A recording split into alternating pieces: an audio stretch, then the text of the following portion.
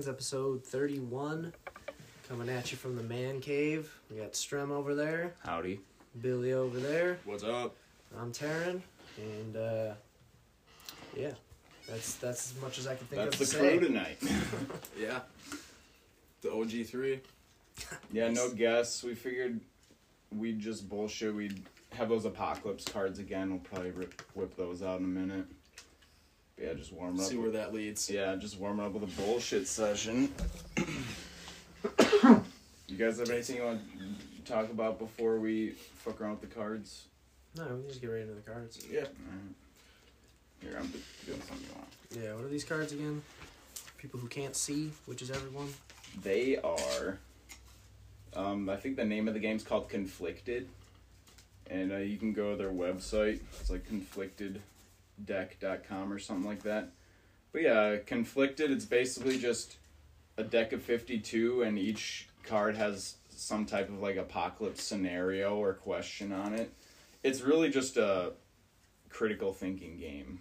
And I mean, if you go on their website, there's like, who knows, there's probably like up to like 10 different decks you can get now with just different themes and stuff. But I just got the basic one to start out with. Yeah, we've done this once before. I don't remember what episode, but... Yeah, I don't remember the episode, but it's like Apocalypse Cards, I think is the title. And we also had a debate in that episode about honor-based societies. And I just want to say that I was a little off in that. I kept saying that our current society is a shame-based culture, but it's actually, fuck the words, escaping me. It's a dignity-based culture. Yeah, I was going to say, you put it in the group chat. Yeah. So rather than honor versus shame, it's an honor culture versus a dignity culture. Okay. So once these guys listen to that podcast, we'll have a better rehashing debate about that. All right. Okay. Read a card. After a meteor shatters the country and parts of the world, a war for resources broke out, which left the political scene in complete chaos. Your local community has been completely destroyed, and after months of struggling to survive, communists appear offering help. They can provide food, medicine, water, shelter, and the conveniences that you haven't had in years. All they ask in exchange is that you join them. Disease and hunger have crippled your group, and your loved ones are suffering beyond belief. Would you join them or not? Why? So would you join the Chinese when they show up 20 years after the apocalypse? Pretty much. It's so hard to say, right? 'Cause like you're not...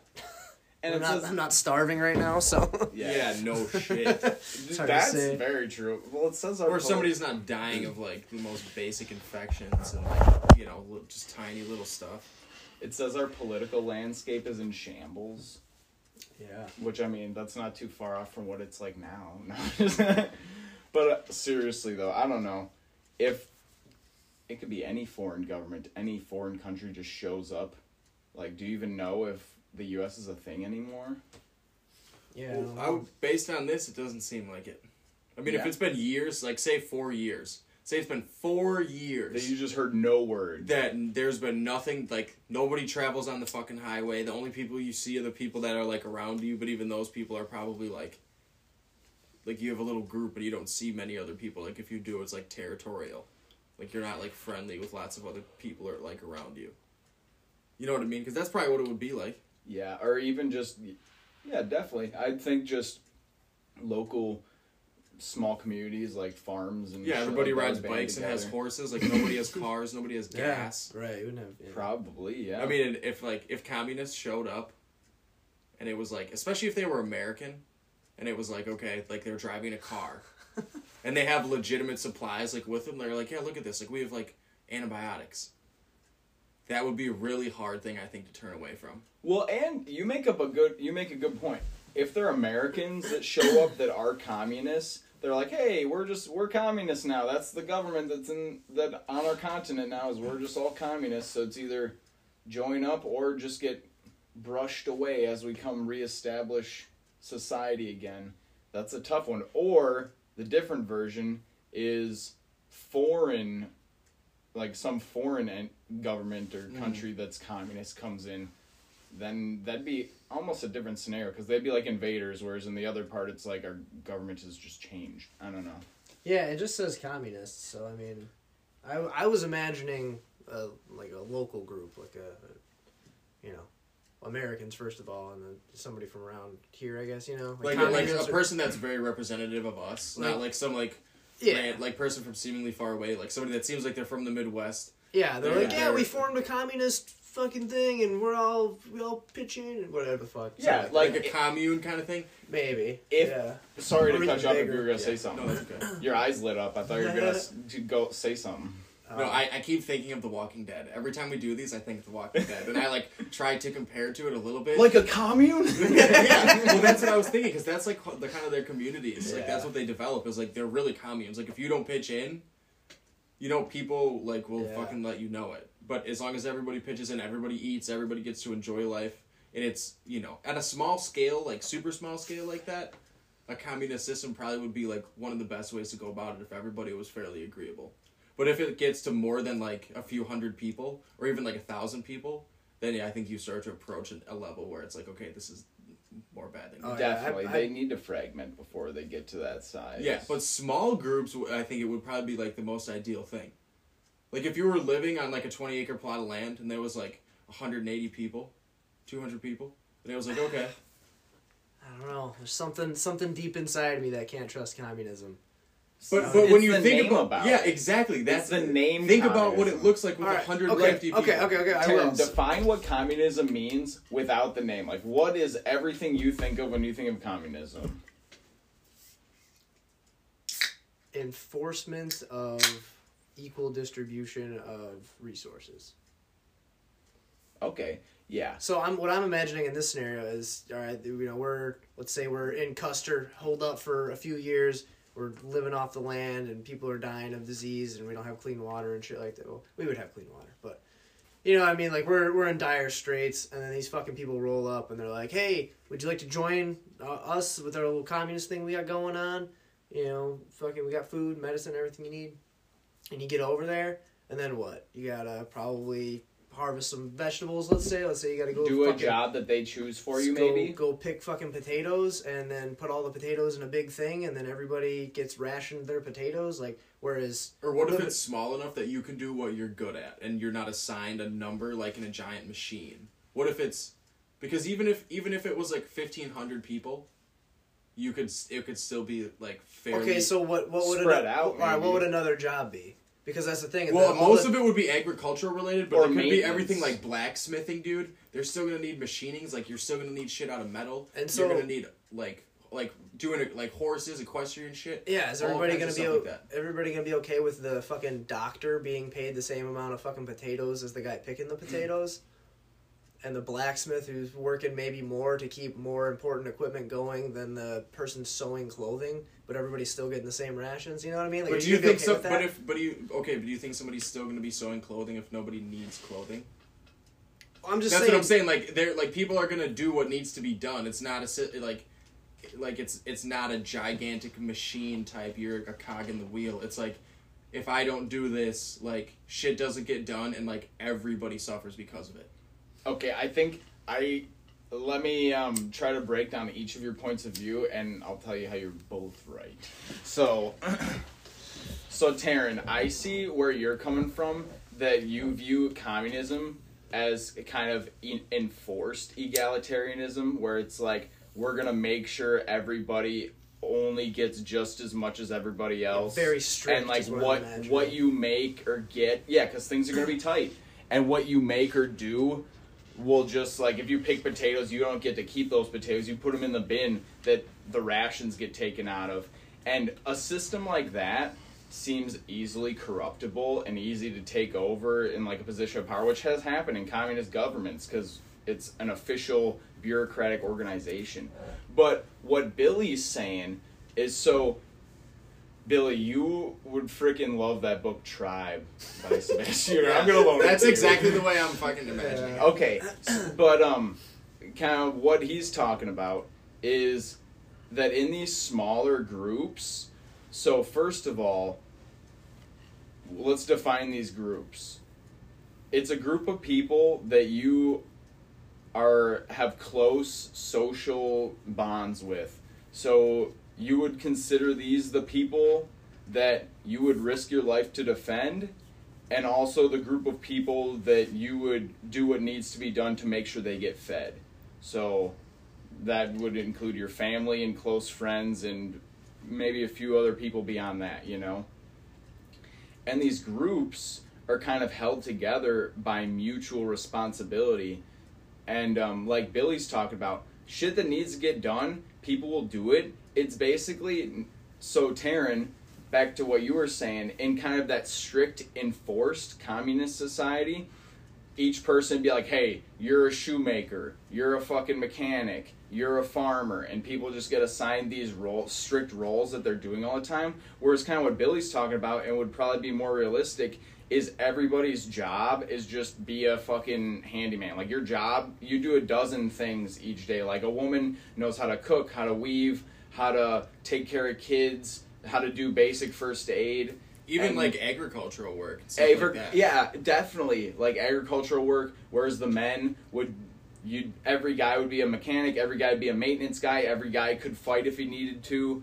Well, obviously, people are different, so if you're better at one thing, you'd probably stick more to that. But if you need your fucking sink fixed, or whatever fucking water setup you have rigged, you're going to either call who's good at that, and they're going to help show you how to do it so you can do it next time. Because these smaller groups, that's where the honor culture comes in. Because the honor is kind of this social glue that holds everything together. Whereas when you do these things and help people out and show them how to do something and fulfill your basic,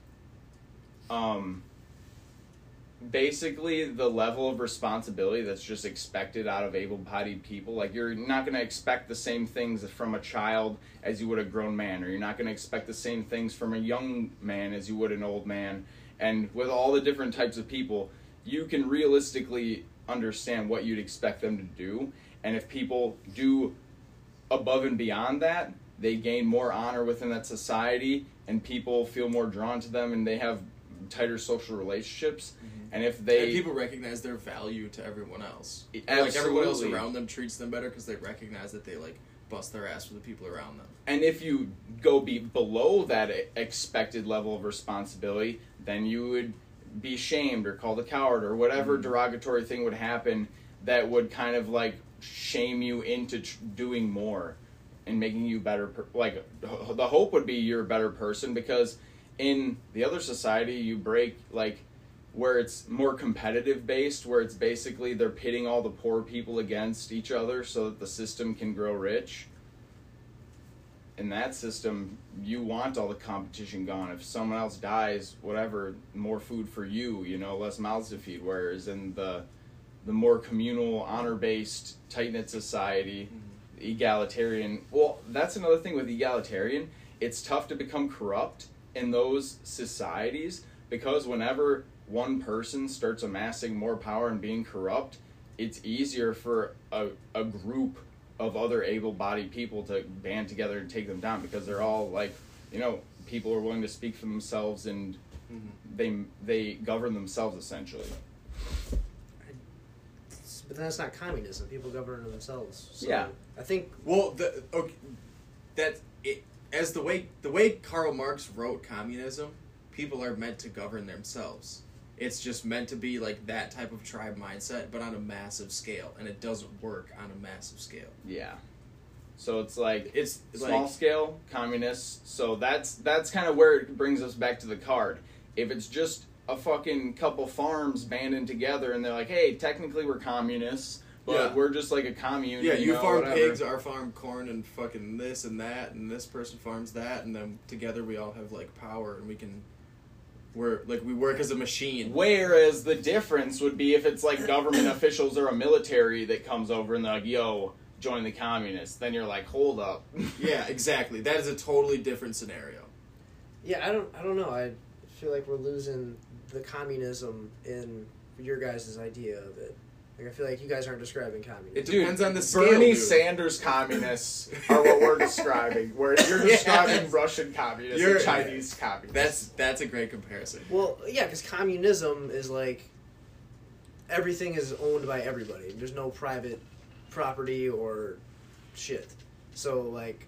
Right, that and doesn't everybody necessarily has access to everything. Doesn't necessarily mean everybody doing the same amount of work and the same everything. It just means that whatever you get at the end of the day belongs to everybody. So well, in the type of society, you don't have a tractor. We have a tractor, and I don't know. It's like. But what about like how is communism considered like personal belongings? Like if nothing, man. if you get a necklace, you can't fucking own a necklace. Where would you get a necklace from? You can make one. You have to make them for everybody. You can make one out of a shoestring. No, that's the problem that comes up. It's with really it illegal to have any like personal possessions. Dude, Russia got so bad they were killing people that were picking up potatoes that fell off of the potato trucks. But like, those were the Russian. They were stealing from other people. But what about that's China? The thing, though. They're communist, and well, I mean, yeah, they are doing some pretty fucked up shit. They have some pretty shitty stuff going on with their like poor people, but like it doesn't work on a massive scale, and it doesn't work when there's like bloated government administrations that are siphoning resources off of the poor people and giving them nothing in return. Okay, listen to this though. Our government, the United States, is technically supposed to be a republic or a democratic republic. Yeah. And if a democratic republic were operating perfectly ideally, it would essentially be like this commune we're talking about as well, in a way. But really, what our current government is nothing compared to that. And that's kind of the same as communism, is that at like a tiny, minuscule, like utopian small scale, it works. But once you like turn it into a government, it doesn't work. Yeah. Because like you're saying no personal property, like that'd be like saying if there's personal property between like among your family. Like yeah, technically under the law, I guess we all own it. But this is like my thing. But like let's say it's a community of 100 people. Like at any point, like you don't have, like your car. There's like maybe there's a few cars that we all have to share, like, hey, and like you can't just. Well, in a perfectly run communist society, though, it functions not perfectly, but much better on a small scale versus the ultra meta scale, like Russia, is there's enough like that is produced that pretty much everybody gets everything they need. So but like when there's millions and millions of people and like a lack of infrastructure, that never happens. Okay, but even like right now in a post-apocalyptic scenario, like I don't know, you think they would be able to get the means and resources to have everybody would have enough? Because everybody having the same and everybody having enough might not be the same. You know what I mean? Totally agree. That's what happens. Chances are, I mean, depending, like if you're already starving to death. And that might be way better than starving to death. Like if it's October and you haven't you're eating one meal every 2 days, and there's a dozen of you.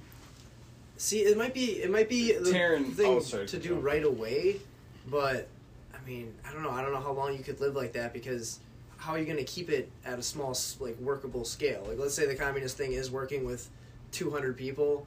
And they keep driving around and collecting people like they collected you, and all of a sudden, next year they have 500 people. Is it still going to work like that? The next year they have 800 people. Is it still going to work? That's what we're saying. It needs to fragment when it gets a certain size. How do you do that? It might get a little violent, but to be honest, I think rebuilding society, that's almost like what you have to do when there's like a small amount of people left. And then there has to be like bloody fragmentations. Well, dude, it doesn't even have to be bloody. Because think about it, we're talking right now, and we could recognize that once things get to a certain size, they become unmanageable. So tell them to fuck off and move 20 miles away? How are you No. You don't even have to say fuck off and move 20 miles away. Once you establish yourselves, and if you actually do have a community that's growing that fast, because if you're not doing well, you're not going to keep inviting people to join you. True. So you're only going to be growing that fast if you have the means to support yourself. And guess what? Once you get an extra 100 people surplus, round up the able-bodied people and launch an expedition into the nearest fucking urban area and basically mine for resources and set up new outposts and shit. Like, once you get to a certain size, that's when you can start expanding in what do you think colonialization is? Like, once you get to a certain size and you can branch out and extend your reach and territory, I mean, so on a small scale, if it's a small enough scale where you can get in and actually, like, be among the people who are, like, making decisions, then sure, I'd join those communists. But if it's a government organization or something that they're like, yeah, we're communists, so it's like, yeah, fuck off. But even, like, alright, I don't know, man, alright, let's say they show up in a truck. Hey, like, you want to come join our communist commune? We got food and everything, man, you just gotta join us. And you say, alright, you come on there, like, I mean, do they let you keep your clothes? Do they let you grab a gun? Do they let you have, like, anything? Or do you get there and they fucking strip you down and they say, all right, here's your fucking burlap pants and fucking t-shirt. Well, first off, I wouldn't hop in a truck with people unless I was like, okay, where are we? Like, where are you taking me? I'm not joining anything. I'm just here to meet someone. I'm not going to make any decisions. Like, so you wouldn't join the communists to get food? They're saying you have to join us on the spot to get food. I wouldn't. Yeah, what does it say here? It just says all the asking exchange. They can provide food, medicine if you join. That's what it says. So I'd say, if you join, can I just come meet your superior officer, or who's your superior? I'd like to meet them. And they'd be like, no. They'd be like, okay, get the fuck out of my porch. Okay. All right. Imagine they're not, like, dressed in, like, stormtrooper clothing. Okay. Imagine they look like pretty normal people. Okay. Okay. And they're like, they have supplies, but they are like, okay, this is what we do. Like, we have this community, we're looking for other people that, like, want to, like, work towards a mutually beneficial goal. There's 450 of us right now between 2 different communities. But we have, like, mutually respective communities, and each community has separate governments that are both, like, communist, to keep them smaller. And then these communists, like, you know what I mean? Like, there's, like, communication. So they've already, like, there's already a faction between the two, but they're both on, like, commune-based scales. Okay, to bring this into reality, there's a podcast series called It Could Happen Here with, I believe it's Robert Lamb and his intern Garrison, but the intro episode, or I think it's the first few episodes, he basically does like a near term, like, fictional timeline based on real events that are happening and real things that are progressing in, like, I don't know, current events, all the bullshit that's happening and how it could turn sour. And yeah, everybody just go listen to that first episode of It Could Happen Here, the daily series. Now. Yeah, pause go right listen now. To that first. Go listen to that. We'll wait. Okay. Hopefully you listen to at least a few. He also did a It Could Happen Here series in, like, the U.S. Civil War, or, like, Second Civil War, and he did that a few years ago, and, like, a lot of the shit he said has come to pass. Interesting. Like, he almost directly, well, I wouldn't say predicted, but he outlined a very similar scenario to what happened on January 6th. You know, they stormed the Capitol. Yeah. And, like, I don't know, just different riots and protests. And, like, a lot of stuff he, like, said could possibly happen has happened since then. So that podcast's worth a listen. But, anyways, one of the things he talks about is these homeless camps. So in current times, we have homeless camps in a lot of big cities. These homeless camps eventually start turning into mutual assistance camps where, like, people start bringing and moving supplies to and from around the camps and doing maintenance and repairs and building basic infrastructure and offering protection and shit like that, and how these build up around homeless encampments and homeless shelters and refugee camps of people who have to leave their homes or whatever for whatever reason. And these camps obviously are on the fringes or on the outskirts of cities, and so usually the police or military or whatever entities associated with these cities start cracking down on these camps, and this brings conflict and kind of escalates things, and basically saying how that's how these camps or these communities Billy is talking about could form, because they call themselves communists as well, I believe.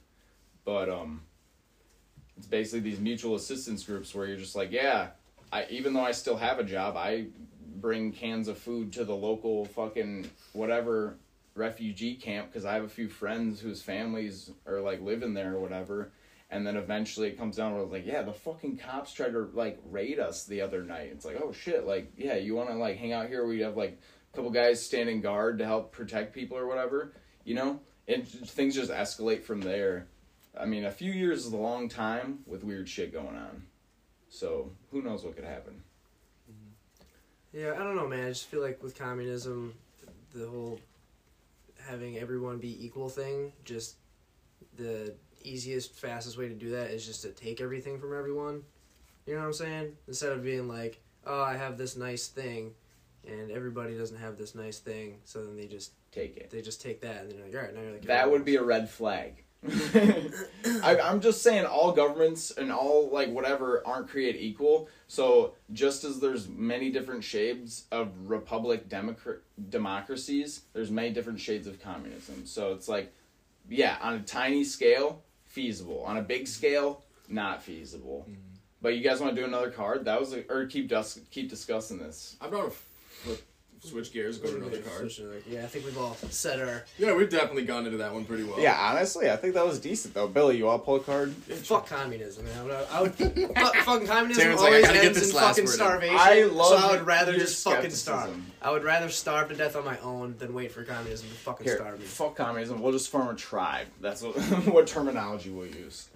You guys ready? Yeah. Let's do it. You were attacked by a gang of robbers, and you have successfully defended your urban stronghold. After scouting around, you find their children and their elderly waiting at a safe distance, too young and too old to survive on their own. Supplies are incredibly low and every scrap of food counts. Would you take the elderly and the children prisoners and share your supplies or abandon them? Your limited supplies would be cut in half, and a supply run would put lives at risk. How would you handle this situation? Nice. So basically, yeah, do we share our limited food supply with and save elderly and children, or just let them starve? They weren't really ours to worry about in the first place. I know. Assuming like we killed the fucking people that were supposed to be protecting them. I know my answer. You want me to just say it and then you guys can tear it apart? So you just shoot them? No. Come on, and they're suffering. All right, go ahead. No, you explain. I'll get to my point when we get there. Jesus. What? All right. I'll explain. I'm just saying, first off, I would have a code of ethics, you know. You're an animal if you think that you need to kill women or old people and children. But obviously take the kids aside, have somebody watch them, and I'd have an honest conversation with all the old people. And kids be like, are just throwing rocks at you like the Afghan kids? They would. But I'd just have an honest conversation with all the old folks and be like, okay, let's be real here. Supplies are slim. If you really want to come with us, we'll take you in, but know that you're taking food out of the mouths of these kids. And so be like, okay, whoever wants to come with us out of you, come with us. But I would definitely take all the kids in, because think about it. Just because you take them in now doesn't mean they're with you forever. You can drop a couple kids off at a fucking farm that they are like a good, honest family. You can sell them to a good, honest... No. What I'm saying is, like, you know, like... Jesus. If you know... They're like, great bartering material. No. This isn't communism. You can still have slaves, all right? No. You know what I'm saying. If you know people who have supplies or have the means, be like, hey, can you take in... If you like, they're like, no, we have supplies because we don't just take in kids. This is think about it. You have poor supply management. Dude, in the apocalypse, I feel like taking in children is like a huge liability. Okay, huge. No, I think especially if you just killed their fucking parents, dude. They're not going to turn out right. They're not going to be mentally healthy, right? Listen to this though. You guys are just taking it from the perspective of like A person trying to survive? You taken from today and just plopped into this environment, obviously there will have been a progression of at least some period of time, like days, weeks, whatever, like before some craziness happened. Like, I think if we were in times of hardship like that, we would have run into situations where we need to figure out what to do with orphans, you know, or at least there's like be a general knowledge. Or what if this is the first time? We have to if establish this is policy the today. first time, Here we go. What do we got? I'm never. What would you do? I'm just saying I would take the kids in and then give them with good people that I trusted. Give them to good people that I trusted to take care of them until either I could come and like check on them or bring supplies for them, or like find a better place for them. But like either way, how many I'm people not gonna, like, do you think are in your stronghold? Dude, even if it was just me, I'd still take fucking 5-6 kids. No, but that's not the problem. It's an urban stronghold, and you have other people's supplies to consider. That's part of it. Yeah. Okay. Well, say if there's 12 other people that you have supplies for, that you're in charge of keeping safe and making sure that they don't starve to death. Okay. Well, obviously, if I'm the leader of this, I'm not going to make this brash decision without consulting anyone. But I feel like there would probably be a consensus that we didn't want kids to die. You know? Yeah. Maybe. I mean... Would you really say, I want to eat, and that kid will starve to get to death? I would rather give my food to a kid. What the fuck is this kid gonna do? Alright, first of all, we have a group of children. Just killed his parents. We've just killed all their parents. They're trying to survive in this crazy apocalypse world, too. They're not gonna turn out right. What are we're gonna bring them onto our communist thing and have them fucking pick potatoes with us? Dude, so there are actually many stories of white settlers whose families were massacred by Native Americans and they were taken in and raised among the tribe. Yeah, they had supplies to fucking feed them. Yeah, that is true, that they were in a prospering society at that point. Yeah, because you know what else used to be pretty common? And I guess I'm not 100% sure about, like, Native Americans' culture specifically. But I know in, like, Arctic cultures that, like, if somebody had a baby that they couldn't take care of, like, they just left it outside in the fucking snow. Yeah, I'm sure. Yeah.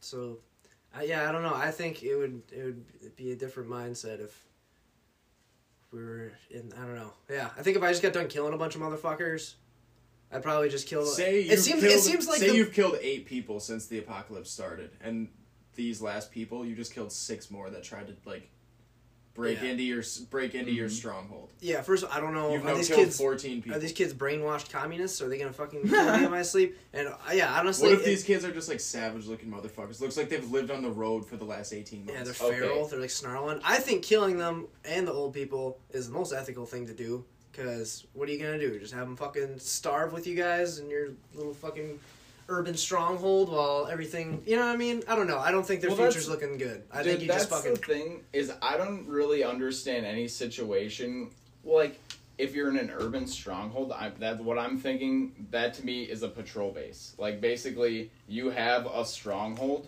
but if you don't have enough people to have at least some people out checking things out and, like, looking for resources or looking for better positions, if you don't even have the means to do that, you're on the way of searching for someplace else. Because really, if you hole up in a place like that with not even the means to like patrol, you're basically waiting there to die. So in my mind, I'm thinking I'm on the move, I'm traveling, so even though I may have few resources now, if I take these kids in, like, yeah, kids are gonna slow you down, but, yeah, like, they're not your kids. So taking them in, like, obviously, you're gonna fucking have somebody guarding them. It's not like you just take them in and then they're like your family now. Okay, so obviously there would be prisoners, but they're still kids. Like, I'm just saying, like, take the kids as prisoners. How much do you really think kids need? Okay, all right. Say you do have, like, a semi-renewable resource, so, like, say this is downtown of a big city,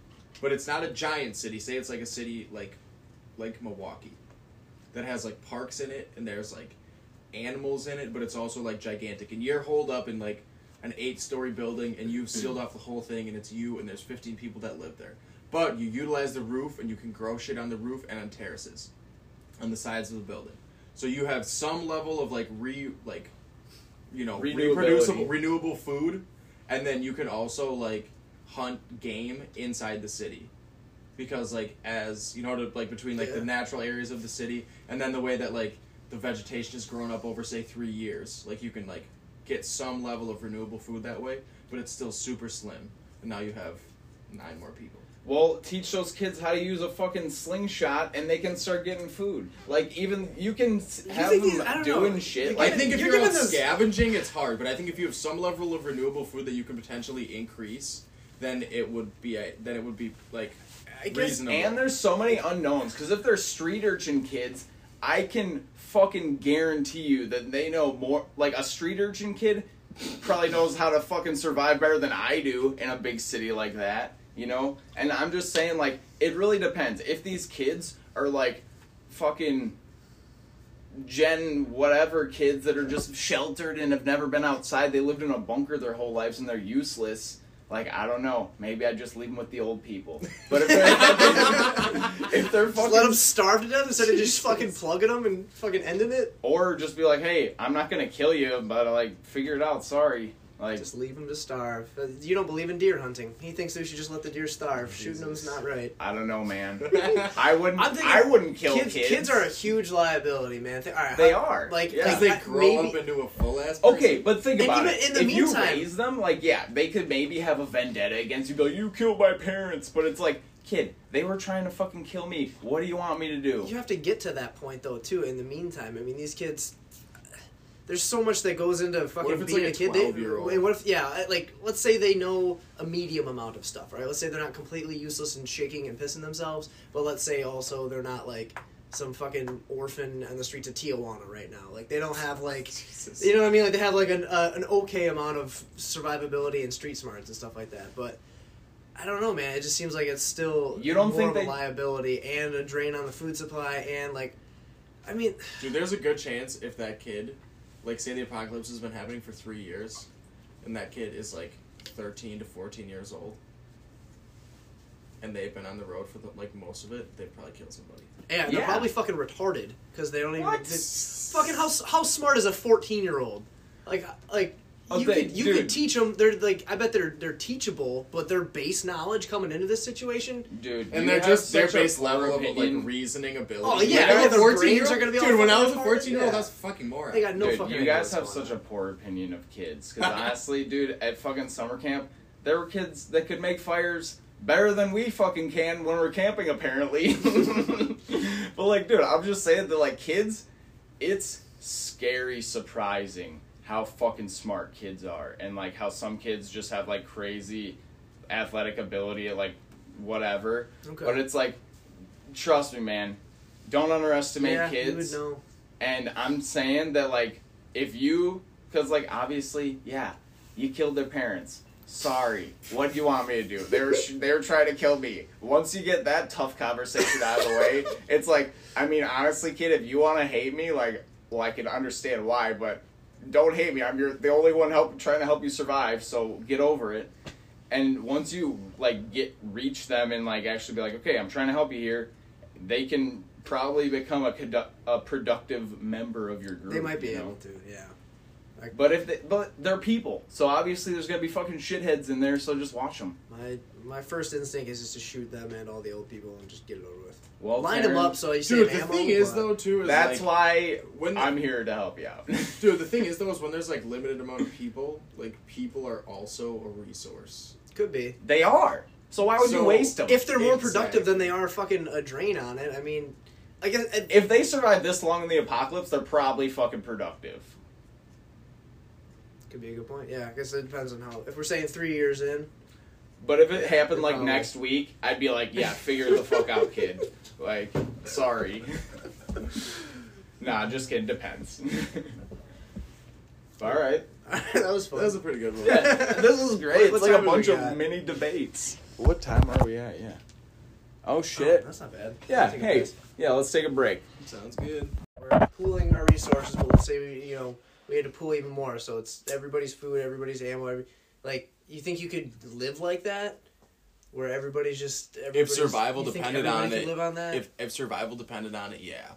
Because I think that the people that really... Well, I guess those are all friends. So it's different, but exactly. Yeah. No, it isn't different. No, Yeah. it would be because it'd be fucking random people. But I think it's actually really similar random because... apocalyptic people you don't know. Why would it always be random apocalyptic Only people? our friends survive the apocalypse, and only our other friends are in a but even group? people that you meet along the way, like... You Are become your really friends. close with, and you're like that becomes your family. Like, say you're on the road with somebody for 8 months, or they like live with you for 8 months.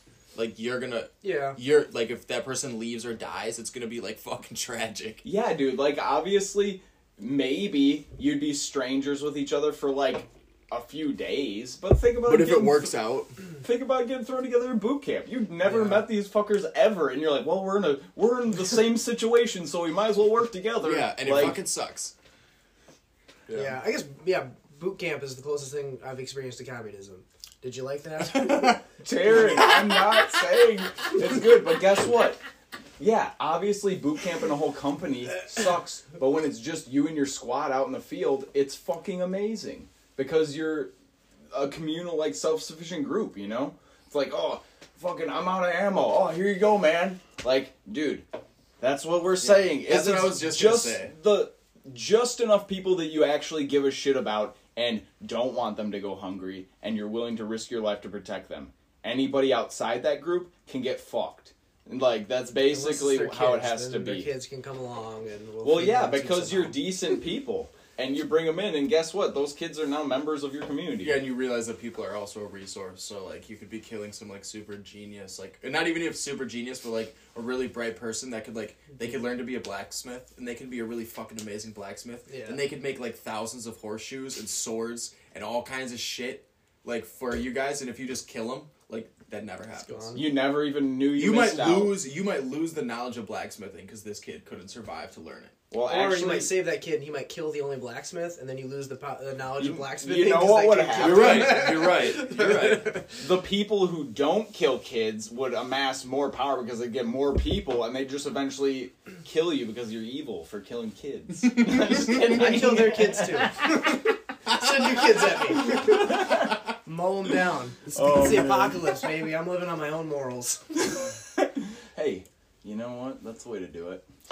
That's really all these come down to, is like you just have to it's really just explaining your morality, but it's good because it makes you examine it too. You have to think about it, like, Yeah, you have to really take it over and be like, okay, why would you I kill do? kids? Like, Yeah. Okay, well, because of this. Yeah, I let's do mean, one- I let's do think one most more, man. people. Yeah, At that's least. a good At idea. least one more. At least Yeah. one. I think one more would be cool because it'd be 3, and then maybe if we can get a conversation going outside of it, or we can. Let's just see fucking- what I don't know. happens. Get crazy with it. Are you recording? Yeah. Yeah. Here, this is another asteroid one. Hold on. Why don't we Actually, do asteroid I ones? think I already read that one last time. It's like, what's... Hold on, that wasn't a good one. Okay, this one, I'm interested to hear what you say on this one because a buddy from work had an answer that surprised me. Alright. Okay. A traveling witch doctor approaches you, and he is paying well in junk silver and ammo for livers of the deceased. There are plenty of dead all around, and you feel this individual isn't a threat to the living. To be so close to the bloated, rotting corpses would put you at risk of getting several types of diseases, but you and your camp are in desperate need of more ammo and barter items. Would you desecrate the dead for your own profit or not? Do I have PBE? Yeah, I have to risk this. I can't just tell that guy to go. Fuck, there's the bodies, man. Go cut them out yourself. Well, he's Yeah. gonna give you ammo. Yeah, that's. He I just guess, wants the liver, though, right? Does he want me to cut the liver out? You know? Yeah, I because guess- you would trade the livers for. I know. I'll just tell him to do it. That's right? I guess think. it's not an But, then, option, but what if then he's like, yeah, no, fuck you, I'm not gonna give you any ammo. I'm like, Yeah, okay, that's okay. that's the whole deal. He's fine, like, I could I'll just butcher him. He's like, Jesus. that's the deal. He's like, I could just walk over there and go do it myself. That's why I'm paying you to do it. Oh, You know? okay. He's like, yeah, go cut out these diseased livers for me. Or just livers. It could They're be livers, disease. but you don't know if it's disease because they're just dead bodies. Like dead bodies harbor just tons of corpses disease. around.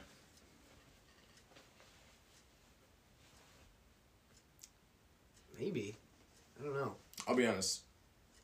I I'm not worried about desecrating the dead. I'm just worried about getting a disease. Getting disease, then, exactly. I don't think I would, because I think that even if ammo would ensure my survival potential, I think the potential of getting a disease in the apocalypse, like, there's no treatment. Like, there's no medicine, there's nothing. Like, if you get a disease, you fucking die, most likely, or you become, like, crippled. And it's like, no way. I just couldn't see risking that, like, from a medical standpoint. Like, health is literally everything. If you're a healthy individual person, almost anything's possible in that world. Yeah, you could flee potentially instead of having to use the ammo to shoot. But yeah, if you're fucking sick, I guess if you get the ammo and you get sick, you could just fucking shoot yourself. But... And they're barter items too. Yeah, I don't know. Yeah, I guess that'd be tough. I think I'm with Billy. I don't think it's worth the risk to.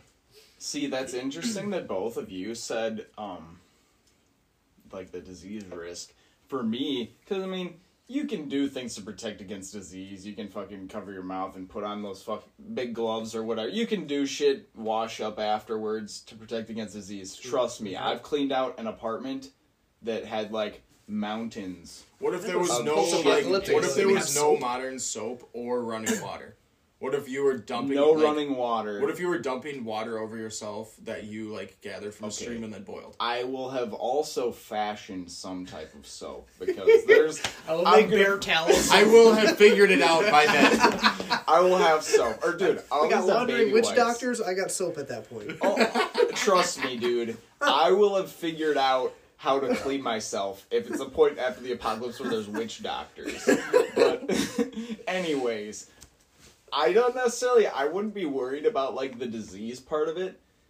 Like, I don't know, the desecrate, the dead is my hang-up on it. Whereas, like, I'd be like... Really? My reply would be, I won't, like, you can have access to the corpses and pay me some type of fee, but I won't do it. I'm not gonna touch them. And the thing that was interesting to me is my buddy from work... His response was just a straight no, on the grounds that he's like, no, like, anybody that's desecrating corpses, like, do not fuck with that shit at all. Kill the witch doctor. Yeah, it is a creepy thing to want old human livers, but I don't know. I'm not worried about desecrating a body. It's like going to a junkyard and you get I never really considered for your car. The consequence of killing the witch doctor. Yeah, never even thought about it, honestly. Well, yeah, I mean, I don't know. That actually... Just kill him and take his ammo. Especially if I was getting, like, the willies from him, if he was, like, really fucking creepy, which I would assume if he's a witch doctor, he is. I would maybe just, like, have, like, before he even told me what he was on, I would just, like, kill him. Because that's the thing, too, with mysticism. Once you start using mysticism towards the dark side of the psyche and start desecrating human remains, and, like, I'm talking, like, desecrating them, like, crazy shit, that's fucking evil and probably shouldn't exist. I don't know. Well, obviously it exists, but you should try it. Make sure people aren't medicine. It's the reason we can treat cancer. People aren't perpetuating it, and that's not necessarily desecration. You're doing it. Well, early medicine would have been like desecration, right? But without that, we wouldn't have what we have now. It's all in this. It's like the connection between a shovel and an iPhone. But that's not what this witch doctor's necessarily doing. He's not doing cancer research. He just wants livers for something weird. How do you know it's something weird? Yeah, I don't know. What if he's like, hey, I can make fucking supplements. He's out liver of king. Livers. You guys. Yeah, I guess in the apocalypse, I can't really think of a need for human livers. Yeah, it seems weird. So if there was like some sort of reason, and it seemed like medicine he's making out of it. Yeah, something like that would be like, okay. Yeah, maybe. Yeah, maybe I won't kill you. Yeah, I might ask more questions. But desecrating the bodies is not the issue. I wouldn't want a relationship with this person. I don't want to get a disease, and then this guy's weird. Yeah, probably. Yeah. Like, how do I know he's a witch doctor? Like, did he tell me he's a witch doctor? Because that's weird. Or did I decided this man is a witch doctor? It's just known, like, oh, that's the witch doctor. Yeah, I'll be honest. I wouldn't even know a witch doctor if I fucking saw one. He just has, like, fingers and ears dangling off of, like, tassels on a weird robe. He has, I'm imagining, like, a walking stick or a staff. With, like, a big hood. Huge robe. Yeah, that's what I'm saying. If this guy walks up to me and I immediately identify this man as a witch doctor, that's a weird-looking guy. You know what I'm saying? Like, man or woman. Yeah. Like, I don't know if it said he or she. I don't know. But yeah. So, I don't know, yeah. I would probably, if they would still pay me, I would have them cut out their own goddamn livers, fucking weirdos. And if I was, if I was worried about getting a disease, I wouldn't do it. And if he was giving me the heebie-jeebies, I'd probably just kill him. And I already killed a bunch of kids, I don't care. And I want to say, too, that if it was corpses of, like, people that were, like, known to me, fuck no. But if it was, like, my enemies, then sure. That is a good point, too, yeah. I don't know. It would be... Yeah. If I knew and liked the people... I mean, honestly, too, I probably would have, like, be burning my bodies. Yeah. So I don't think I'd just have a pile of corpses. But... Sorry, sir, we burn our bodies around here. Yeah, I cannot imagine why there would be a pile of fucking corpses. Yeah, we'd burn them. And then the heads of looters would be on stakes at the periphery of our territory to warn other looters. Yeah, cut off their hands and genitals. Dude, post-apocalyptic me is savage, alright? I have already established that I will kill kids and I will kill witch doctors and I think I would be pretty savage, though, dude. Dismember thieves. When you really put yourself in that shit, where it's like, this is the end of the world. Yeah. Like, Yeah, man. At the end of civilization, like, nothing matters right now but staying alive. Yeah. You're basically just an animal. Well, that's the thing, is it's you and your group. That's it. Yeah, dude, if I'm drinking straight out of a stream, I'm a different person. And I'm you know eating what I mean? only fucking game that I've killed or grow. Yeah. But you guys, there's no running, there's no electricity, there's no running water. Yeah, I'm a different me. Think about it, though.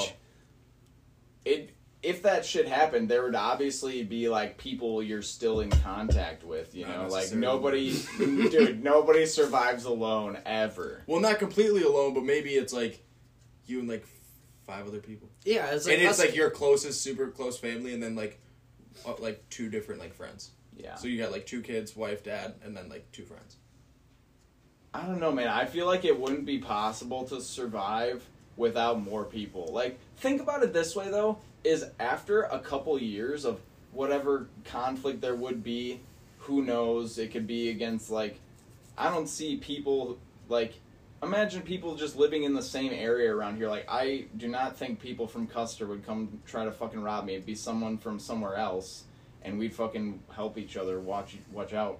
And if somebody from close by did try to fuck with us, I'm sure the people who were decent would fucking make sure that shit didn't happen again. Like, I don't know. I feel like in certain areas, like, people have a sense of community enough where they would at least be decent to their neighbors, and you'd be more worried about people from, like, outside of that area. And I think if there was with, resources, like, farms and shit, I think around in an area like this where it's rural and, like, especially like a small place like this where there's kind of like a center of, like, this general, like, few miles here that is Custer. And it's, like, the center of it is, like, the bars even and Stevens stuff like Point, that. yeah. Like, and there was resources to go around, it could function as, like, a communal type system like that. But if the resources are ultra scarce, somebody from the next fucking house over, farm over, will come take your shit if they're starving. Well, dude, 100%. That's what I'm saying is you don't think we're going to be still hanging out? You don't think there's going to be people who, like, know what's going on in the area and, like, help each other, protect each other, help fix shit? Like, I think a realistic view of, like, what to do in a situation like that is you'd have groups of people, like, 5 to 10 people that just go around doing jobs. Like, imagine, Taryn, you and your crew working on somebody's fucking house. You can do a lot of shit in one day with, like, 5 people. Like, you could just... I'm sure gig labor would be the thing where you do an odd job for some people, help do chores for them, and they pay you with a meal or something. Because what if they don't have food to feed themselves? I'm imagining that if we're years into some type of collapse scenario, our level of society would be on par of, like, 1800s, where people have farms and meager, like, food and amenities, but still enough to be, like, hospitable, you know? But everybody's growing their own shit. We're not doing communist shit. Well, I mean, think about it. I'm sure there would be clusters, like, even in those days, that's what a village was, you know, or a small town, a small village. Like, there'd be the farms out in the area, and then there'd be, like, all the workshops and merchants who lived in the town, And that wasn't necessarily communal, but it was a tight-knit community, you know? I think What helps around here, too, is we have, like, highly fertile soil. So, like, if you're going to try and grow shit here, if you're, like, a half-ass gardener, like, you can make shit grow in the soil around here. Versus, like, if your soil, it's, like, terrible to grow things. That totally changes the dynamic. Because then food is going to be, even on your best years, you'll be lucky to get enough food where everybody's, like, full-fed. Definitely. And I mean, in some areas, I'm sure you'd be able to explore hydroponics or, like, raised planters. You don't have to always have a garden in the ground. But, like, I'm just saying that people are so adaptable, and communities are actually brought together and made stronger through hardship. Like, in that book, I fucking keep bringing it up a million times, but this book's awesome.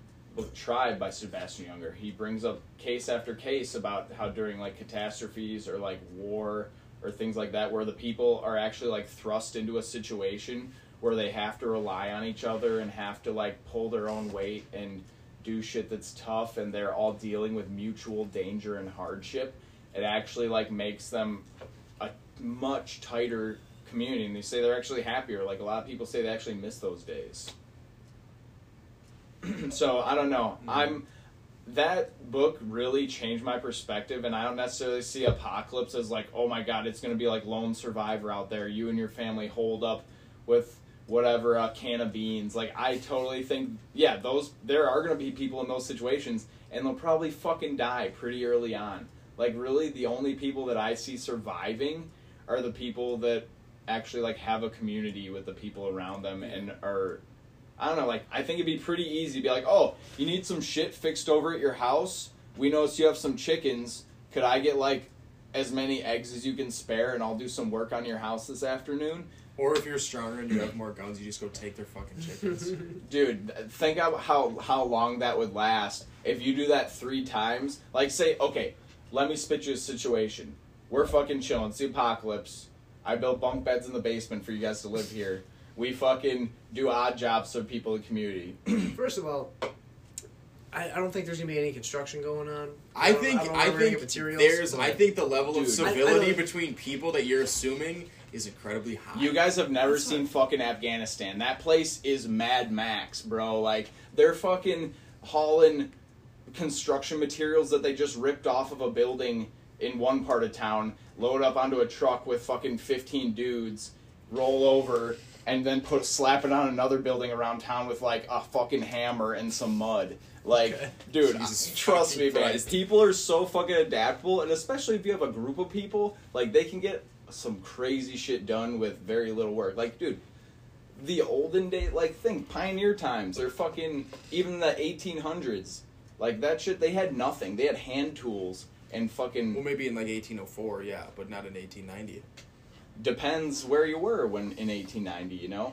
But I'm just saying, like, people can do a lot of shit with very little means. And so I really don't think an apocalypse is totally going to end, like, society. I think people will still be going on at just a way, way less of a level of, like, sophistication and technology. Like, it won't be first world stuff. It'll be, like, third world shit. You know? Definitely. Yeah, I think within a 12-month calendar year, like, in America anyways, and, like, the first world, 70% of the population would probably be dead. Between people that couldn't get medication, that needed medication to survive, and then also just, like, the general lack of resources would kill, like, 70% of people. Yeah, and the people who are left are fucking mostly able-bodied, you know? Well, it'll be almost entirely able-bodied, unless you have somebody that's not only good enough at taking care of themselves to thrive, but then also take care of a second person, which is crazy. This brings me to my point, or at least reminded me what I was going to say. So here's a situation. We fucking have a thing going on where we just do, like, gig labor for the people in the area, and they pay us in food or whatever, or pay us in whatever resources they have to offer for our work. And then all of a sudden we hear, because we talk to everybody, or we, like, because obviously intelligence is, like, the number one thing in a time like that especially. And so you're talking to people, getting all the gossip, figuring out what's going on in the area, and, like, oh, shit, these people got robbed last night. Oh, these people got robbed. Oh, like, figure out who the fuck's doing it. They're preying on, like, your community. Like, you're gonna want to fucking. Yeah, what if get rid there's of some badass bandits, dude, and it's actually like, oh shit, they ran into them and they killed 4 of our people. Well, hey, guess what? We fucking get intelligence, and we fucking go to more of our friends, because we have a fucking tight community, go to the fucking house 3 houses down, they have 4 more dudes who are ready to throw down, and we'd be like, hey, yo, we need some help to take out these motherfuckers who've been hitting, like, Joe and Nancy or wherever the fuck, because we probably know the people who they hit, like, burgled or whatever. Burgled. Robbed, raided. But what I'm saying is, like, once people within our community got preyed on by someone from outside of our community, I don't think we would idly stand by. And so thinking that you could go and steal from your close neighbors or steal from people that know you, like, yeah, sure, you can do that, but as soon as whatever semblance of order comes back where they have, like, basic protection, you know for a fact, as soon as they have somebody on their side with a gun, they're gonna be like, yeah, that's a bad person, take them the fuck out, you know? Like, obviously, unjustified killing just wouldn't be realistic, you know? And that's what a lot of people visualize in the apocalypse. They're like, oh, apocalypse, I'm just gonna hole up in my house, and whoever comes can fucking eat lead or whatever. Like, dude, you're gonna last like a week. Good luck. Mm-hmm. Yeah, that's definitely a short-term strategy, 100%. Yeah. I'm thinking long game, especially now that I have a family. It's like, okay, how do I restart civilization? Just kidding. But at least what start it's the all community. about, right? Like that's what would be kind of the task of the survivors is like, okay, let's restart what was because we lived in it, and hopefully we can. That wouldn't be my take. That's the thing is we Hopefully wouldn't we can restart plant what the was, seeds. make it better. I wouldn't restart anything. I'd still just be a nomad. I always just want to live outside of society. I'll pop in and take some technology when I need it, but I'll just be a nomad barbarian. There you go, dude. They do the best. That's who does the best. Taryn, listen to this though. Dude, until you could just fucking cut yourself on a branch, you get a bacterial infection and No, fucking die. You're saying like a group of people doing that, right? Right? Yeah, not just by my own. Yo, Saying, listen like- to Oh, so you're this just like stuff. part of being, like a nomadic being like the group. Mongols or something. Yeah, you could fucking be a fucking Mongolian. You kidding me? Yo, check out this idea though. They ran that shit. They had Remember- to build a wall to stop them. Remember what I was saying earlier? Yeah, they're that- like the only highly successful nomadic group. No, that was it. The Apaches. no. That Okay, That's the on best. Eurasia. Okay, nomadic The Vedic people are pretty common in all parts of the world. But what I'm here, let me tie these two together again.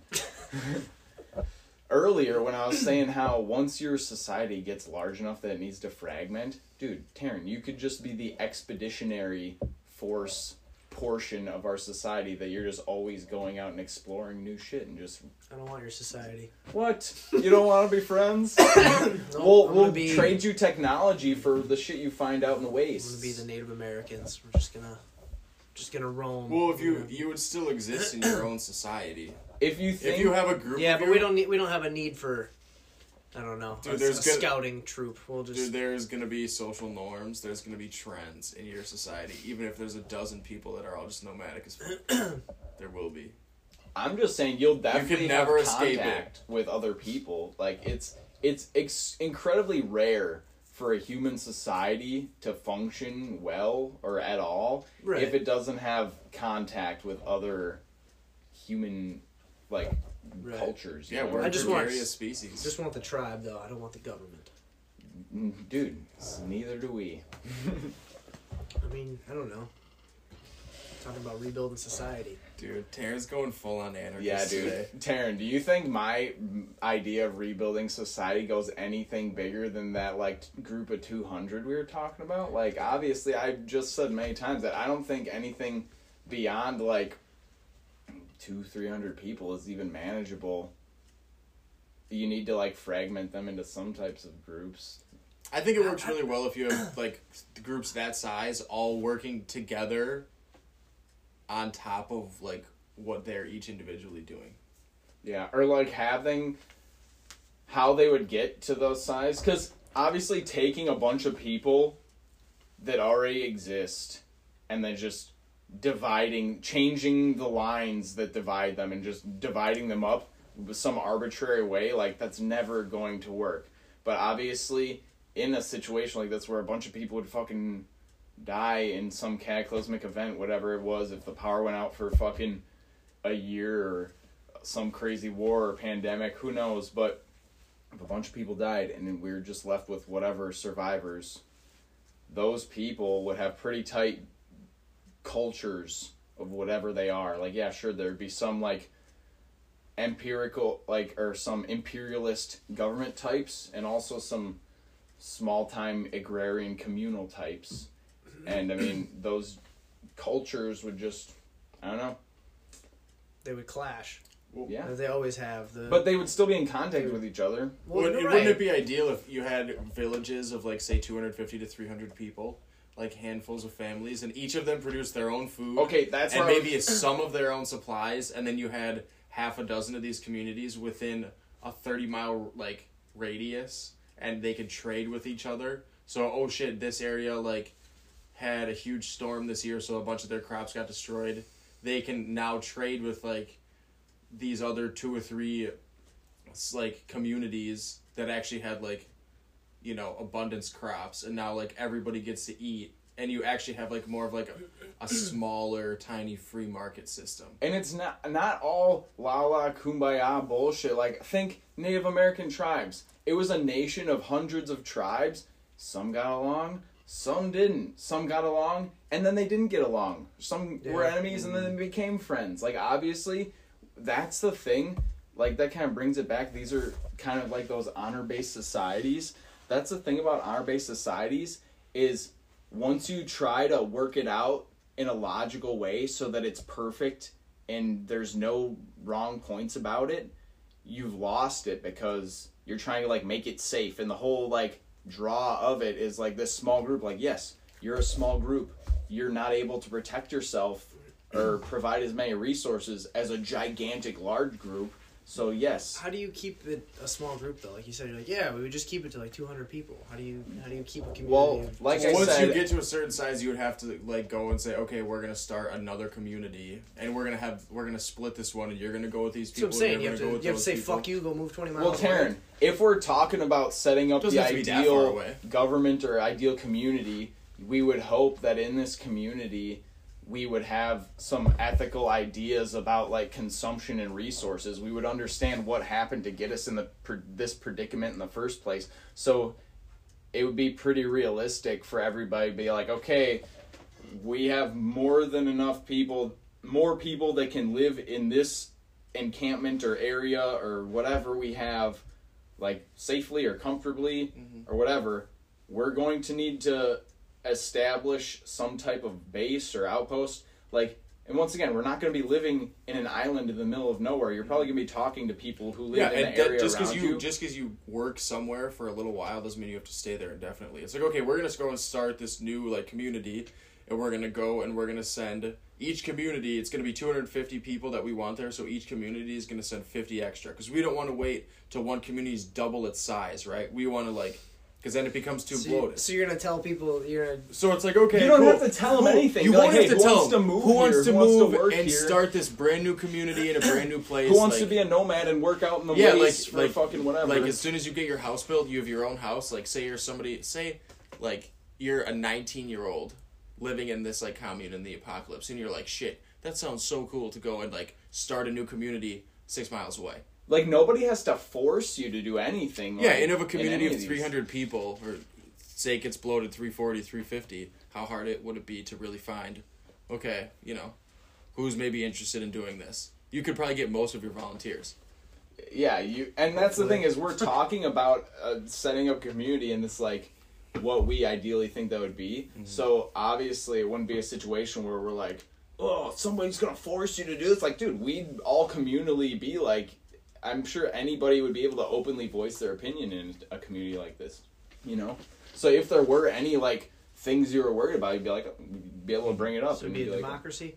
Well, more of a republic, because I would think that each community would have representatives that would go, and it would be like some sort of council. Yeah, like the head of the household of each, like, whatever outlying house, you know? Right, or you could even, like, in a couple hundred people, like, it'd be very easy to hold, like, a democratic election. You could say, okay, for this council meeting, I mean, in that many people, you could literally hold a new election for every meeting if you wanted, if they're every, say quarterly. Whoever showed up, you could elect. Yeah, it's like, okay, cool, this person's going to the meeting this time, and then you're tasked with going to the meeting, like, representing your people.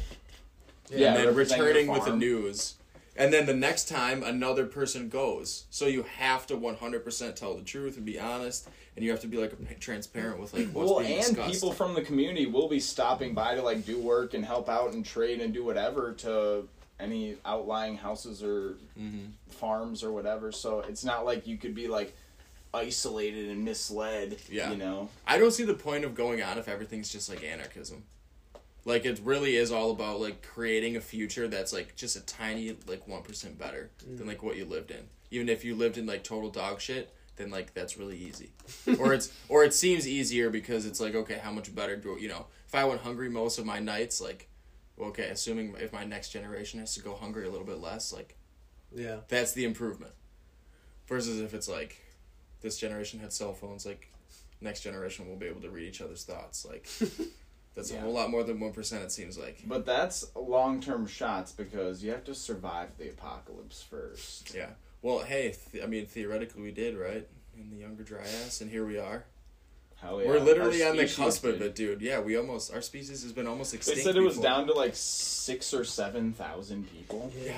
And there's fucking billions of us now. Well, that's the thing, is we're way overshooting our carrying capacity. Why don't we just ask, like, 500 million people to go live 6 miles away? Dude, wait till they colonize Mars. We're asking them to go to Mars. Look how many fucking volunteers they have, bro. Yeah. And then think about when people start to, like, get out into the cosmos and, like, mine asteroids and shit. Like, how many people are going to be like, fuck yeah, sign me up. Like, I'm never coming back here. Miner. Tell me about it. Like, dude, I think there's...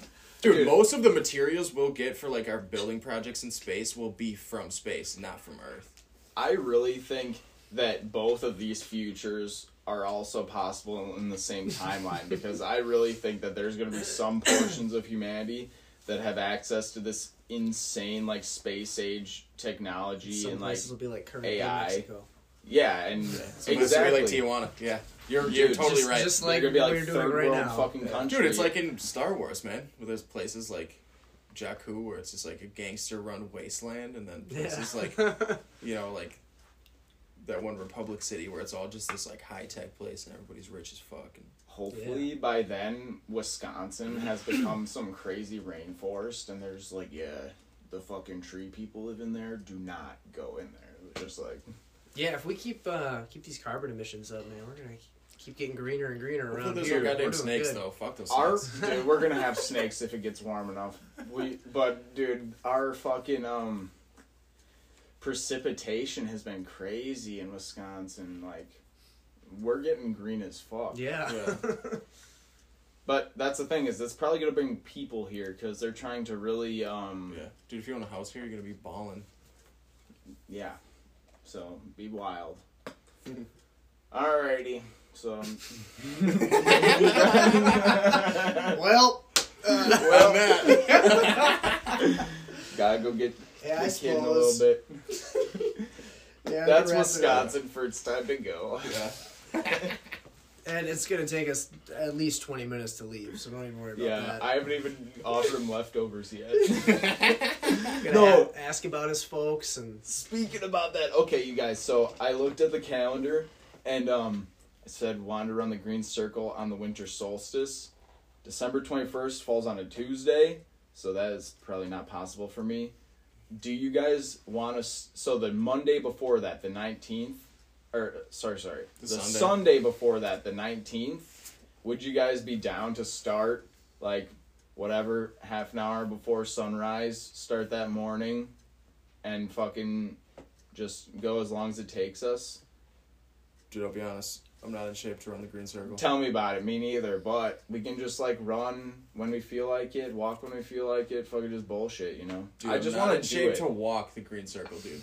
Like, what? I'm telling you, Dude, walking the green circle in a day, would incapacitate me for 3 days, at least. Billy, then bring a bike, man. But I'm just telling you, let's do this. Unless you don't want to. Do you not want to? I'll do it myself, I guess. I'm just not in any condition to, like, I don't want to hurt myself. Okay, true. But that's what I'm saying, man. It's like we don't have to like push ourselves crazy hard. Like I think walking it is possible. We ran Walking half that distance.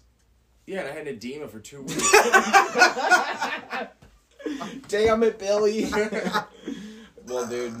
Okay, I hear you there. So what are your I'm down thoughts? to do something that Sunday, sure, but We can do we can go for a run, probably. Just not 27 Just mile not run. the I go whole for one. a run, yeah. I'll run.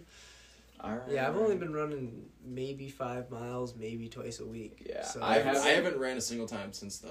That's just the half, goddamn. Jesus, I took basically 2 months off, or almost like a month and a half Hunts. off. Started He's doing... acquiring meat. So, True. exactly, I was. I feel like I True. was acquiring protein, and now I'm going to spend the next 6 months trying to, like, put it on my frame. Dude, how much have you been on your feet, though? Not as much as you think, dude. A lot of hunting is sitting and waiting and being very quiet and True. observant. Very true.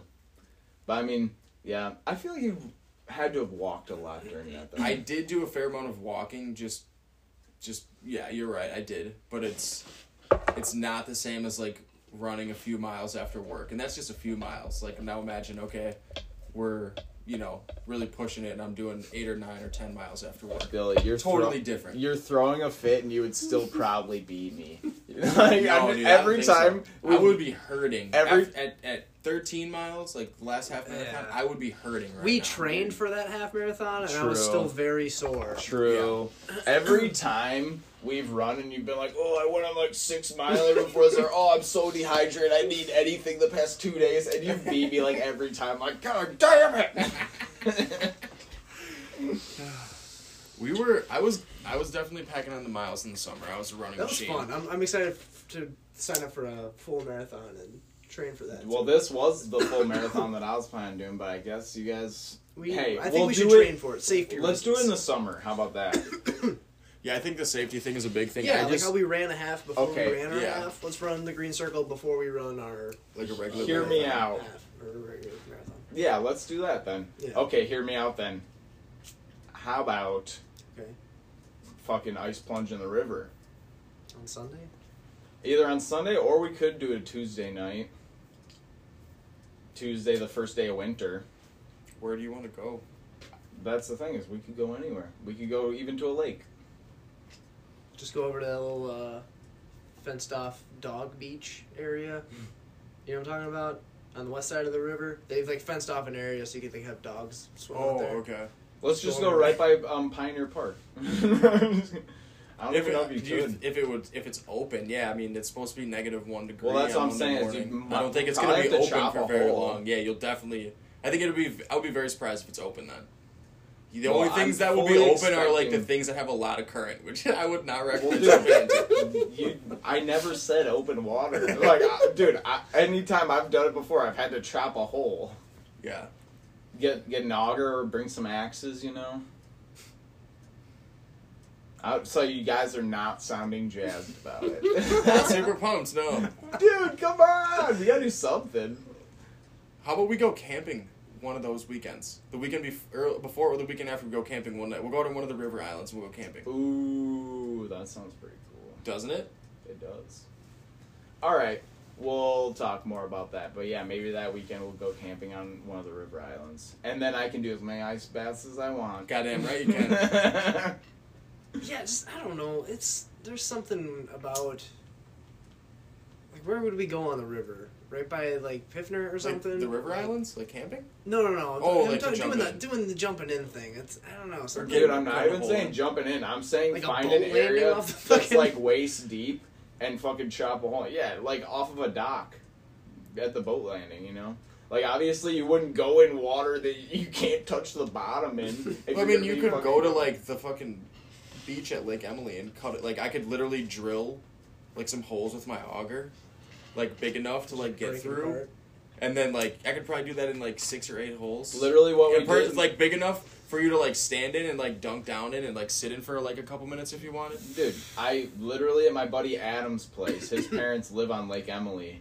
We went right off of their dock where it was like chest deep water. We augured 4 holes, maybe 6 holes in like a rectangle or in a square, and I just chopped out the middle with my axe, which worked incredibly well on ice because it's way fucking easier to break than wood.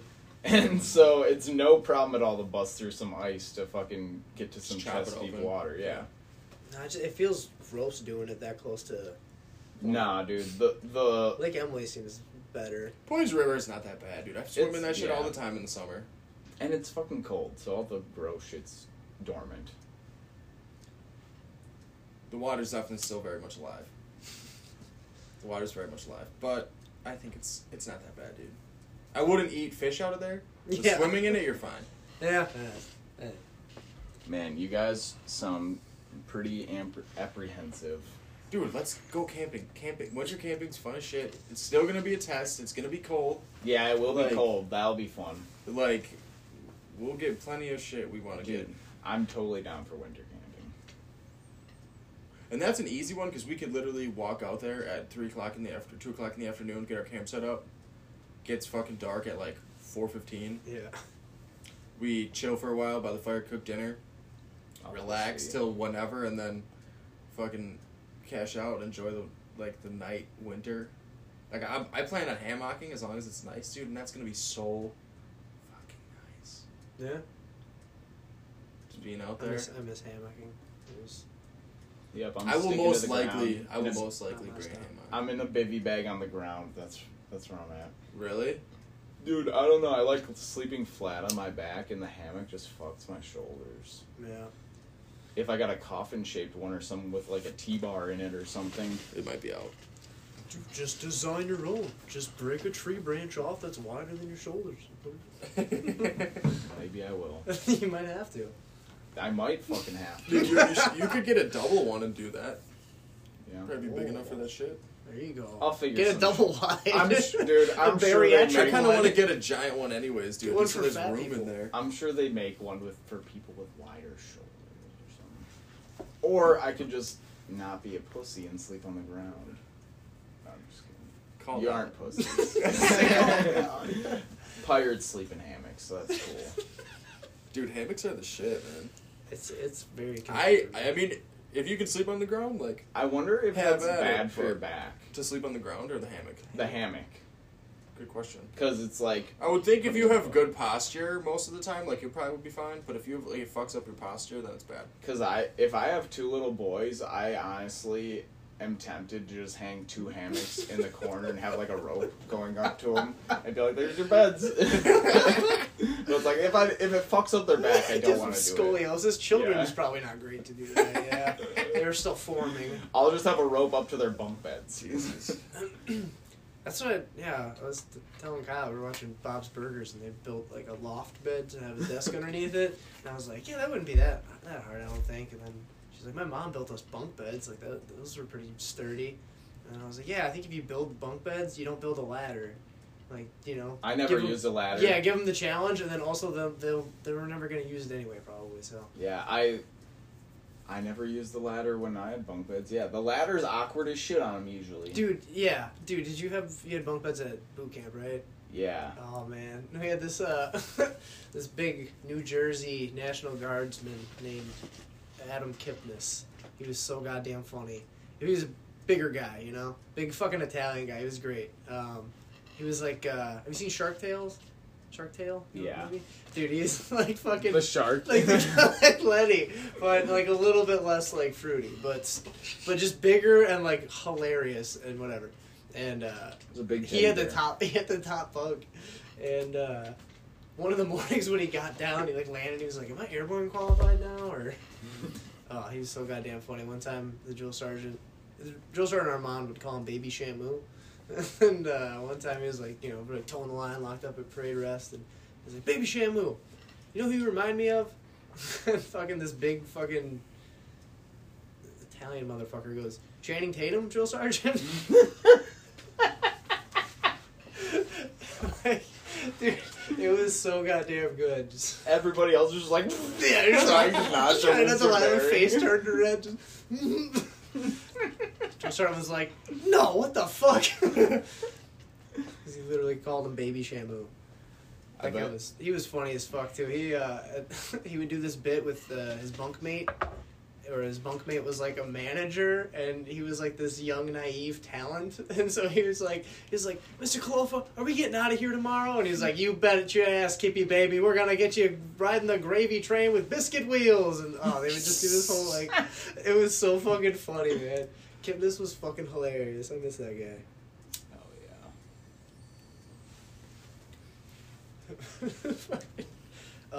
Those were the days. Yeah, dude. Being in communism. Hell yeah. I was on the bottom bunk in boot camp, and the guy who was on the top bunk was like this dude who was like 6'3", 6'4", this tall, lanky dude. It just sag down. It would, well, not only that, but every morning he would just jump down and his heels would just like smash on the concrete floor, and I'd just be like, ugh! And he's like, yeah, I don't feel it anymore after the third week, so we're good. But it's like, oh my god, dude. Oh, yeah, dude, I had top bunk. That shit sucked. It was not ideal. But we were also in the very first bunk in the row, like literally the first one the drill instructors always saw, so nobody wanted to be in like the top bunk at all. But they just put him there because he was a little bit of a shitbag. So. Keep an eye on him. Man. Strugowski, maybe he'll straighten him out. Dude, I was listening to us talk about basic training. That shit was cringy. It was funny, dude. It brought up even more memories. Like, nice. Shit I didn't think to talk about. It was good times, bad times. You know what I mean? Yeah, dude. Fucking wrestling was a good prepper for that, though. Dude, that's the thing. Dude, wrestling team, that's a fucking tribe. Hell yeah. It is. Fuck yeah. Yeah, you get really close with those guys. Especially the guys that you, like, directly train with. Yeah. Yeah. Yeah, the dude. I mean, like, shit, me and Kiefer still hang out sometimes now. Mm-hmm. Like, yeah. fucking 10 years later. Mm-hmm. Yo, speaking of Kiefer, the old timers tournament, you guys still down to do that? I would do that. Yeah. Billy, you could be in shape by then. I'm in shape now, dude. Shape. This week I've worked out 4 times. So. I'm in shape, okay? Not running shape. No, Dude, definitely not running marathon shape. Billy, bro, in shape should be running shape. You need to read that book. I do like a fair amount of cardio. Like, I'm in damn good shape. Like, I know right now I could easily go and run 3 miles and it wouldn't bother me at all. So I'm in some level of running shape, but I don't, like, I would rather go and, like, do, like, the Stairmaster than run. Yeah. I love that Stairmaster. I do. I think that it, like... Dude, just go up and down actual stairs.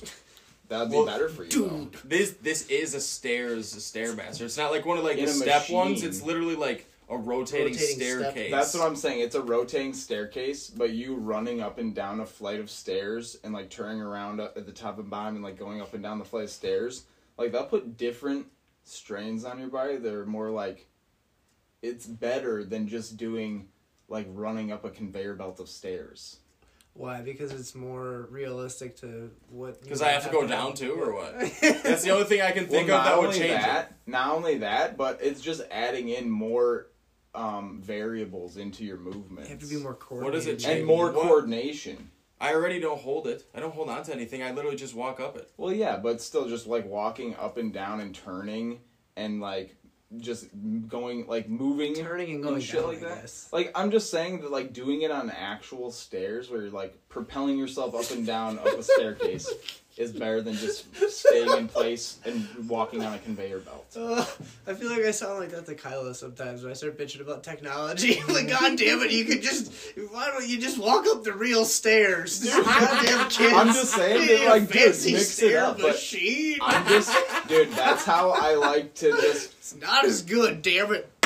I'm just old-fashioned that way. Yeah, you are. Dude, well, it is much less convenient if it is a little bit better. It's much less convenient. I can imagine you, like, with your lifts, you're trying to maximize things, so you can maximize your cardio by doing a set pace for a set time. Yeah, and it's like accelerating. So I start out at whatever, and then I, like, build up 2 or 3 levels depending on how far I go. So you're just controlling the variables. Yeah, and I, like, increase my intensity as I go, and I'm ending, like that's always how I start my lift, and I'll do, like, 15 to 30 minutes depending on, you know, how much I feel like I want or need, and it's at least 15, and it's, like, that's the perfect way to get in and crank it Definitely, and you've definitely, like, maximized it and made... like peak efficiency for sure, and I can imagine that. Yeah, and I do all nose breathing too, which is like helps a shitload. Like that's where I really started doing the just nose breathing is on that. Like this dude I follow on Instagram was like, do just nose breathing. Any cardio you do, focus just nose breathing, and I like, it's a fucking game changer. Hell yeah, dude, for sure. But if you don't have a lot of time to work in your running, do hill sprints, because when you run up a hill, you're forced to use perfect running form. That makes sense. So basically, if you just do hill sprints, that's like condensing a Should I just run. go up to Granite Peak and run up the ski hills where everybody's trying to ski down? Yeah. Just put like spikes on your shoes so you can run up the Dude, I go for a run up there. I like running up, not up the ski hill, but up like the sidewalk. Yeah. Well, dude, That's a good fucking run. If you run up a hill a couple times, that's like condensing a long distance run. I used to always do that on the treadmill. I was fucking at least like, even if I was just didn't want an incline, I would still put like a little bit of an incline. But usually I would fucking build this shit up, just dig. Go hard. Yeah, I don't know. I just like doing shit the old-fashioned way, running up actual stairs. Yeah, Going. I also enjoy my time at the gym like a lot. Whereas you're like, fuck the gym. True. I can't do it in my yard. I don't need it. I don't need these True. weights. I don't need these clips. Gym. I used to like the gym, but then that became my excuse for why I didn't exercise, because I didn't have a gym. And then anytime when I did like a home gym, it's like, oh, I only have a bench. It's not as nice as all the other shit at the gym. Whereas eventually I was just like, fuck all that bullshit. I have a kettlebell and I'm starting from here. Yeah, that's I do like that mentality. And I'm basically like, I have a pull bar now and rocks. Yeah. Yeah. And assorted cinder blocks. Tires. And the cold. Yeah. Fire pit. Yeah, man. It's building up, but I don't know, man. I just started from square one. Yeah, that's where I'm at right now. A single kettlebell. And that ab rolling wheel thing. Dude, that thing is invaluable. It's so difficult. Good. That is a fucking... That is my favorite. Dude, that's my favorite, the ab thing. Hell yeah. It's the best thing. Doing the dentist hall, just isometric shit, that shit fixed my back. I went to the chiropractor last week, and when I went back, like, this week, I was like, yeah, the shit I told you about last week, like, I took care of it because he couldn't adjust me last week because that was just my assessment. So he didn't adjust me, and I, like, had to fix it on my own. And so with the dentist hall shit, I literally just go into, like, the standing position with your arms to your sides, and I focus on, like, my torso is a cylinder, and I try to, like, push out in all directions equally. Because I realized that with my back pain, I wasn't fully engaging the other side of my back. And so once I started engaging that side, it started relieving pain on the other side. And I noticed my abs weren't, like, firing equally either. So I focused on, like, flexing everything equally around my torso, and that just totally helped my back. Like, it's awesome. Yeah, that is. Do you do any ab shit at all, or not really? Yeah. I do like burpees and, like, fucking the push-up position dentist hall, but, like, I'll work in abs, like, do star shit. Dude, like, I don't know, I just do body weight. You should definitely start doing some of those rollers, dude. Those rollers, even, like, I try and do, like, 30 to 40 of them, like, twice a week now. Yeah. And I feel like, oh, man. Fuck yeah, I'll work on I cannot find anything that is more efficient than that, because you only need to do, like, not that many. Dude, I can do a pyramid up to 10.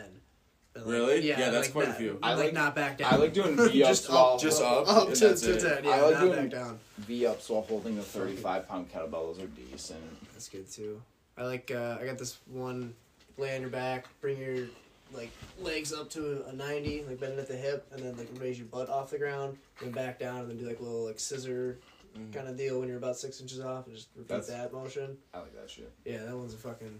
Or the toes to the bar. I do those outside a lot. Oh, yeah. Yeah, hanging abs. That's some good abs. Mm-hmm. Fuck yeah. You gotta wrap this up? Yeah, we gotta wrap it up. I gotta go get the kid. It actually is time to go. Alright. Hey, folks. Check out our Instagram and fucking listen to the rest of our podcasts. Alright. See you next week.